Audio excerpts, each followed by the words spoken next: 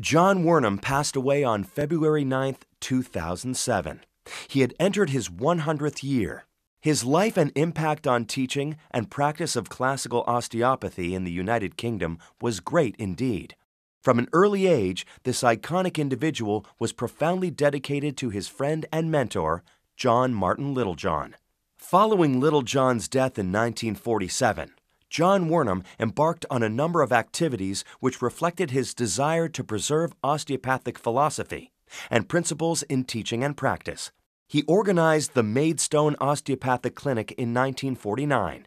With T.E. Hall, another influence on his professional life, he was a founding member of the Institute of Applied Technique in 1954. Today, this organization is known as the Institute of Classical Osteopathy. John Wernham remained unyielding in his commitment to traditional osteopathic thought, teaching, and practice as understood by him. The first meeting of him was we came in late because there had been a snowstorm and the flight was delayed.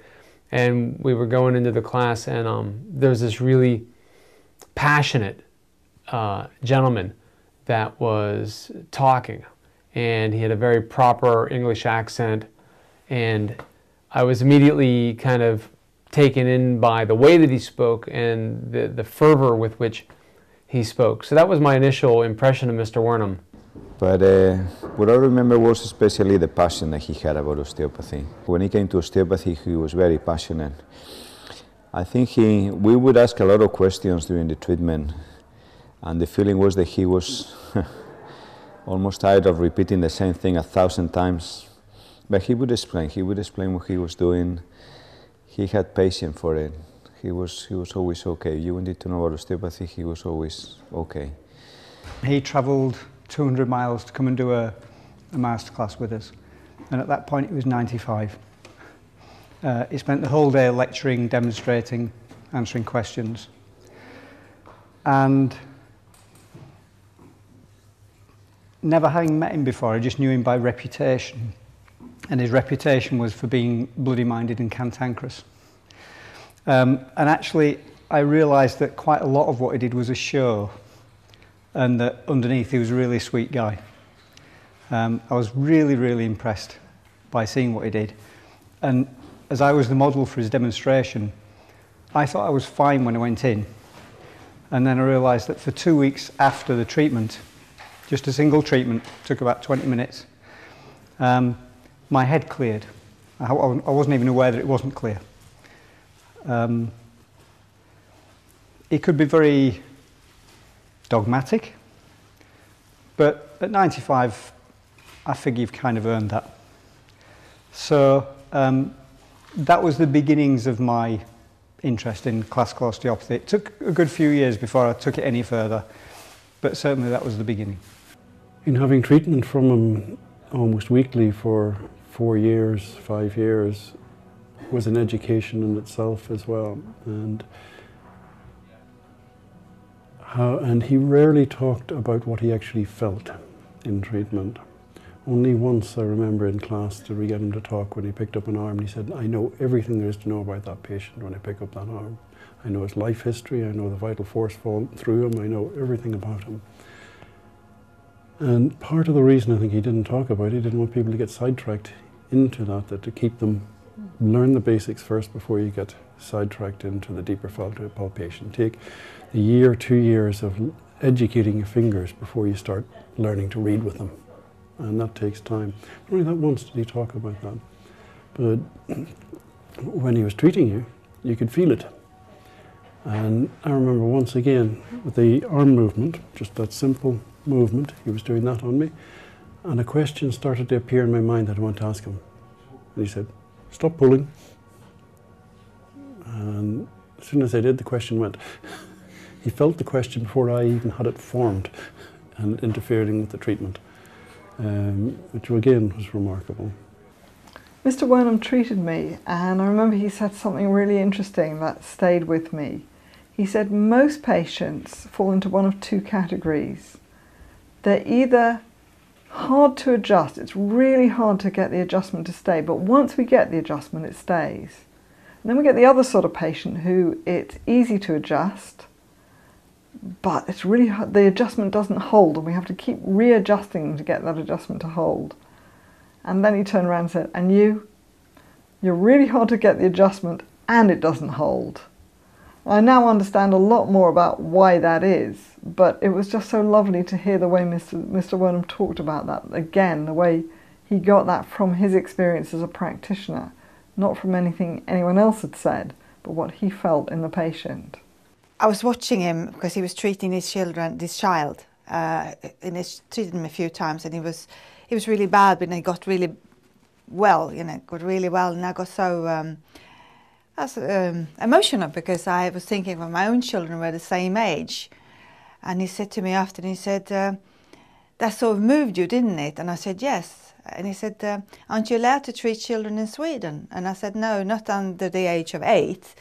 And just looked at me and he says, lucky you, noisy little beggars. My most lasting memory of John Wernham was having treated him for what seemed to be a congestive heart failure, doing a home visit. A couple of days later he'd come into the college, and much improved, obviously much improved, still rehabilitating. He sat down in the sunshine as he would do to get his vitamin D dose, and I said to him in a kind of surprised tone, "You're looking a lot better, sir." And he looked up at me and he goes, "Don't sound so surprised, young man." Which says a lot about osteopathy, it says a lot about him, and also, the nature of the treatment, that we should be optimistic about it, and he always was. He's always clear. Very often we're not going to know, how things work and how things progress, but he always would, try. He would always say that don't ask if it's a case for osteopathy. Ask, what osteopathy can do for the case and what you can do for the patient. Unfortunately, I was never able to be taught or be treated by John Wernham, but one couldn't help but have great respect for John Wernham, of having kept alive and preserved the writings of John Martin Littlejohn. After spending some time with him, talking with him, and seeing him teach, I could see how he had really devoted his entire being to this work, to the work of osteopathy, in particular the work of Mr. Littlejohn, trying to keep Littlejohn's teachings alive so that they wouldn't get lost kind of amongst the passing of time and history. And I think he's done a very good job of doing that. And he saved Littlejohn for us. If it wasn't for him, we wouldn't know anything about Littlejohn. The BSO didn't care about him. The stuff that they had on him was never looked after. If he hadn't kept all that material, it wouldn't be there for us.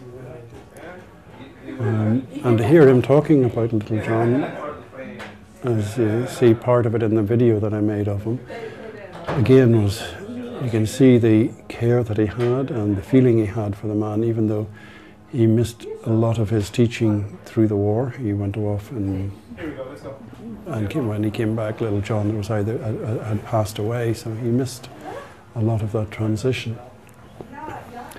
And it's through him that we know Littlejohn, and that shouldn't be forgotten either.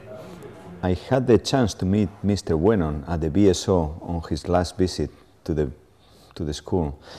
My brother Diego organized the visit. He was the president of Manus. He was the first speaker of the year. And I was in charge of being like the host of Mr. Wernham for the whole evening, since the moment that he came out of the car until he left. Let's say I was his holding partner to help him work. He couldn't work very well. And he gave a talk. It's probably the busiest I have ever seen at the BSO about what is osteopathy. And I didn't know anything about Mr. Wernham, so I didn't have any preconceived ideas about him. I knew that he was famous for his character, but that came back more into the 60s and 70s. When I met him, it was 2004, probably. It was 2004. He was already 97. But what I remember of him, he was a very nice man. He was quite happy to be back at the BSO because it had been many years since he was there. And the talk was impressive. I mean, talking about osteopathy in a way that nobody spoke like that before in the school. Over the years, as time passed, I came to realize that he was right. The osteopathy, the way he knew, the way he learned from Littlejohn, because he was a BSO graduate. Obviously, John Wernham studied at the BSO in Littlejohn times, back in the 1930s.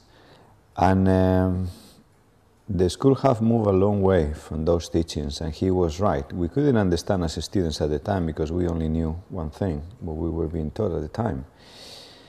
But after that, he became my osteopath. So I used to go down to Maidstone and have treatment from him. And that was probably a very good experience. For 2 years, I would be treated by him. And what I remember the most from him was, in terms of treatment, his touch, very, very soft. Very soft. Treatments were very specific, were very nice. When I was at the BSO, I was president of what we call the Manus Sinestra, an independent organization of students, and we used to bring osteopaths to speak to the BSO students. And then the first guest we have, it was Mr. Wernham. He came and he did a talk about what is osteopathy. And I will always remember that day, because I think that was the last day he came to the BSO, and it was a full class. We had like 100 students and teachers listening to him. I don't know if they understood everything he said, but it was great. It was a nice eye-opening. And John Wernham did something remarkable. He came out to visit me, finally wanted to visit Israel, where he'd been when he was in the army, in the British Army in 1945 during the war. He was stationed in Palestine for a good year as a photographer. So he had very fond memories of Palestine. And he was delighted to come out and see what had happened and the changes in the country. And his wife had died a year or two earlier, so he was now on his own, basically. And he flew out on his own. He was 82 or 81 and stayed with me. My wife was visiting relatives, so she wasn't at home, and he stayed in our apartment in Jerusalem. And in my apartment, that is downstairs, I made a small clinic where I saw patients. And it was our habit for years to treat each other weekly. I treated him, he treated me. Even if we had no particular problems, we'd treat each other for the professional skills that we were playing with, developing, and so on. So I said to John, you know, I hadn't seen him for about 9 months or a year. I'd already left for Israel, and he certainly hadn't received treatment from him. Would you like a treatment? He said, yes, of course. So he was the first on the table. I'm coming to the end of the treatment, and I decided I wanted to use a side-lying technique on his pelvis, one that he's familiar with, one that he's done on me many times, one that I've not enjoyed whatsoever. And I thought I was pretty good. I'd completed it, and he's still in his underpants, and he doesn't let me finish the treatment with whatever else I want to do. He says, he sits up suddenly, he says, let me show you how I can do that, how one can do that in a different way. So he gets me to undress. He's still in his underpants. So I'm in my underpants, he's in his underpants, I'm lying down, he puts me on my side, and he then does one of the most beautiful, delicate, lightest of side-lying techniques on the pelvis that I've ever seen or experienced. There was no thrust, a little tap perhaps at the end of the articulation. I'll show it to you in a few moments. The bugger, the bastard, had been working on that for years. He'd been improving it for years, and he hadn't shown me. And I've never looked back since. I was really impressed about, one day I was studying at the John Wernham College in Maidstone, and you know, the lecture room is just close to the practice room of John Wernham. And you go to the toilet, and getting there, you pass through the door, and the door was open, you know. And I just stopped myself to watching Mr. Wernham, what he was doing, because he was really absorbed by studying very carefully a book. And I stayed there for 1 minute, just watching. And I was so impressed, because was really old at that time, was around 98 years old, 95, 96, I don't remember very well. Anyway, very old. Then I decided to get to the toilet, and once I got back, Mr. Wernham was not longer inside the room, and thus I was so curious to get to watch which kind of book was he reading before. And on the desk there was the foundation, or maybe the fundamental of osteopathic technique. He wrote that book 50 years before, and he was still studying. And this was a great example for me to understand how he was a perpetual student and how much I had still to cover as a topics to develop my skill. He was no doubt an extraordinary man, and me personally, my thoughts coming up to 10 years since his death are ones of gratitude, really, because I think if I hadn't have picked up that book, if I hadn't have gone down to see him, if I hadn't have spent all that time with him, I certainly wouldn't be in the position I am today. There's no way I would be. I wouldn't be as confident as I am in approaching my patients, but also still being able to continually study, because he would often say he's a student. He was a student. It doesn't end after your graduation. You got your piece of paper. It's a lifelong passion, really, to try and understand the human organism. And he, because he knew that I could speak English, he was trying to say words that I didn't understand. And so I found a word for him that he didn't know, which I think is really good. Opsimat, which means someone who learns late in life. So I think that we are all osteopath opsimats or opsimat osteopaths. So I thought that was quite funny. I've never met somebody with such dedication and devotion to anything and such sort of focus. When we spoke to him about the idea of retiring, he couldn't understand the concept. Why would you want to do that? When you so enjoy and what you're doing is so fulfilling. And ultimately he kept working until a fortnight before he died. And basically, what led him to his demise at the end, if you like, was working too hard. My osteopathic appreciation is the fact that, because I was young, I was only 22, 23, and I'd done my 4 years, and I was treating in a room right next door to his, and most patients, when I first started, I'd go around to his door, and he'd either be doing something on the typewriter or treating a patient, and I go knock on the door, I go, Mr. Wernham, could you come through and have a look at this patient for me? And he never said no. He'd always come through. He might berate me, he might berate the patient, but he would always be there for instruction of me as a student, a graduate osteopath, but obviously a student.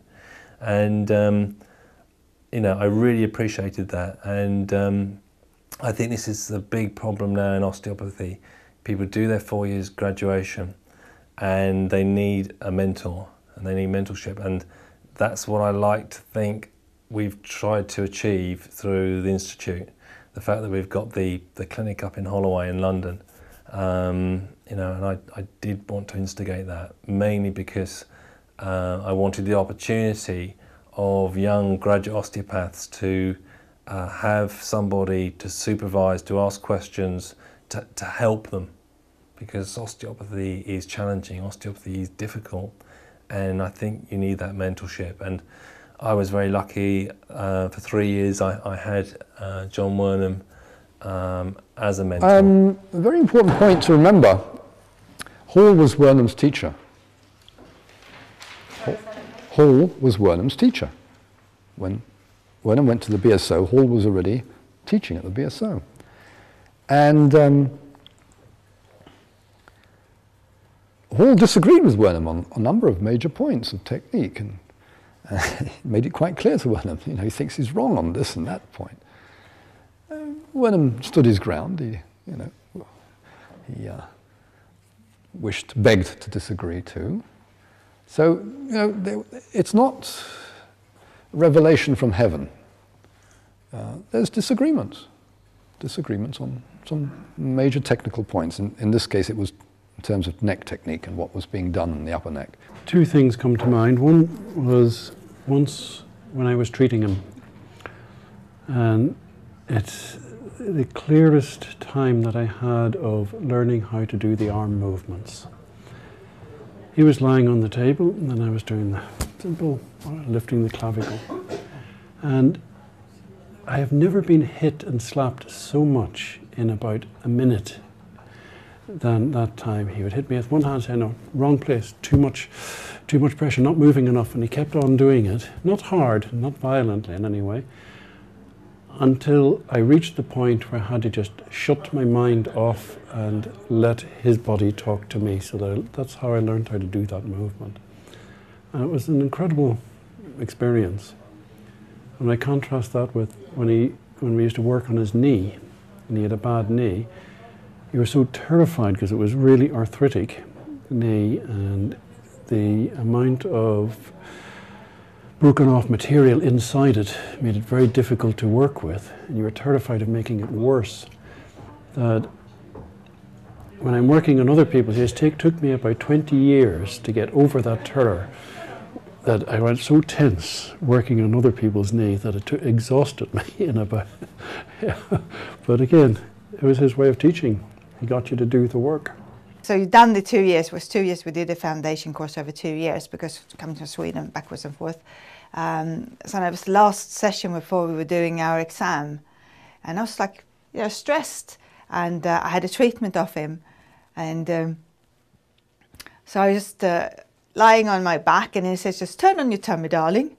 And then I was lying there, and you sort of, you wouldn't say anything to him because you thought, well, okay, just lie there then.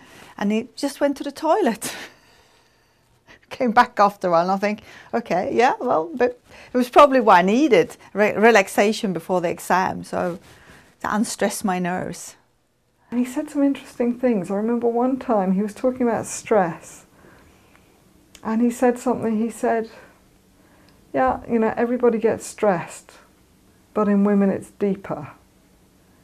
And I think he really saw, literally from his experience treating patients, the way modern society, the way women multitask and things like that actually puts a very deep stress on them. And he was talking so much from his experience treating. And that was what was incredible about Mr. Wernham, was that everything he said came from what he'd actually felt with his hands. It wasn't an intellectual exercise, it was actually what he'd experienced. It's very difficult to know what to say about the man. He was such an influence on my life. He's taught me osteopathy, taught me everything I know about osteopathy, restored me to health. I'm sure I would have been, if not dead at this stage, I'd have had an artificial hip, an artificial knee, and cardiac surgery. My wife would definitely have been dead by now if he hadn't restored her to health. He inspired me, and still does inspire me in my osteopathy, and for that I'm sort of eternally grateful. One couldn't help but, in the presence of him, having phenomenal respect for him. Very gentleman, pure English gentleman, really. Very well educated. He would always thank you after a treatment. He would say, thank you, sir. I say, no, thanks to you. I say, it was nice to be of service.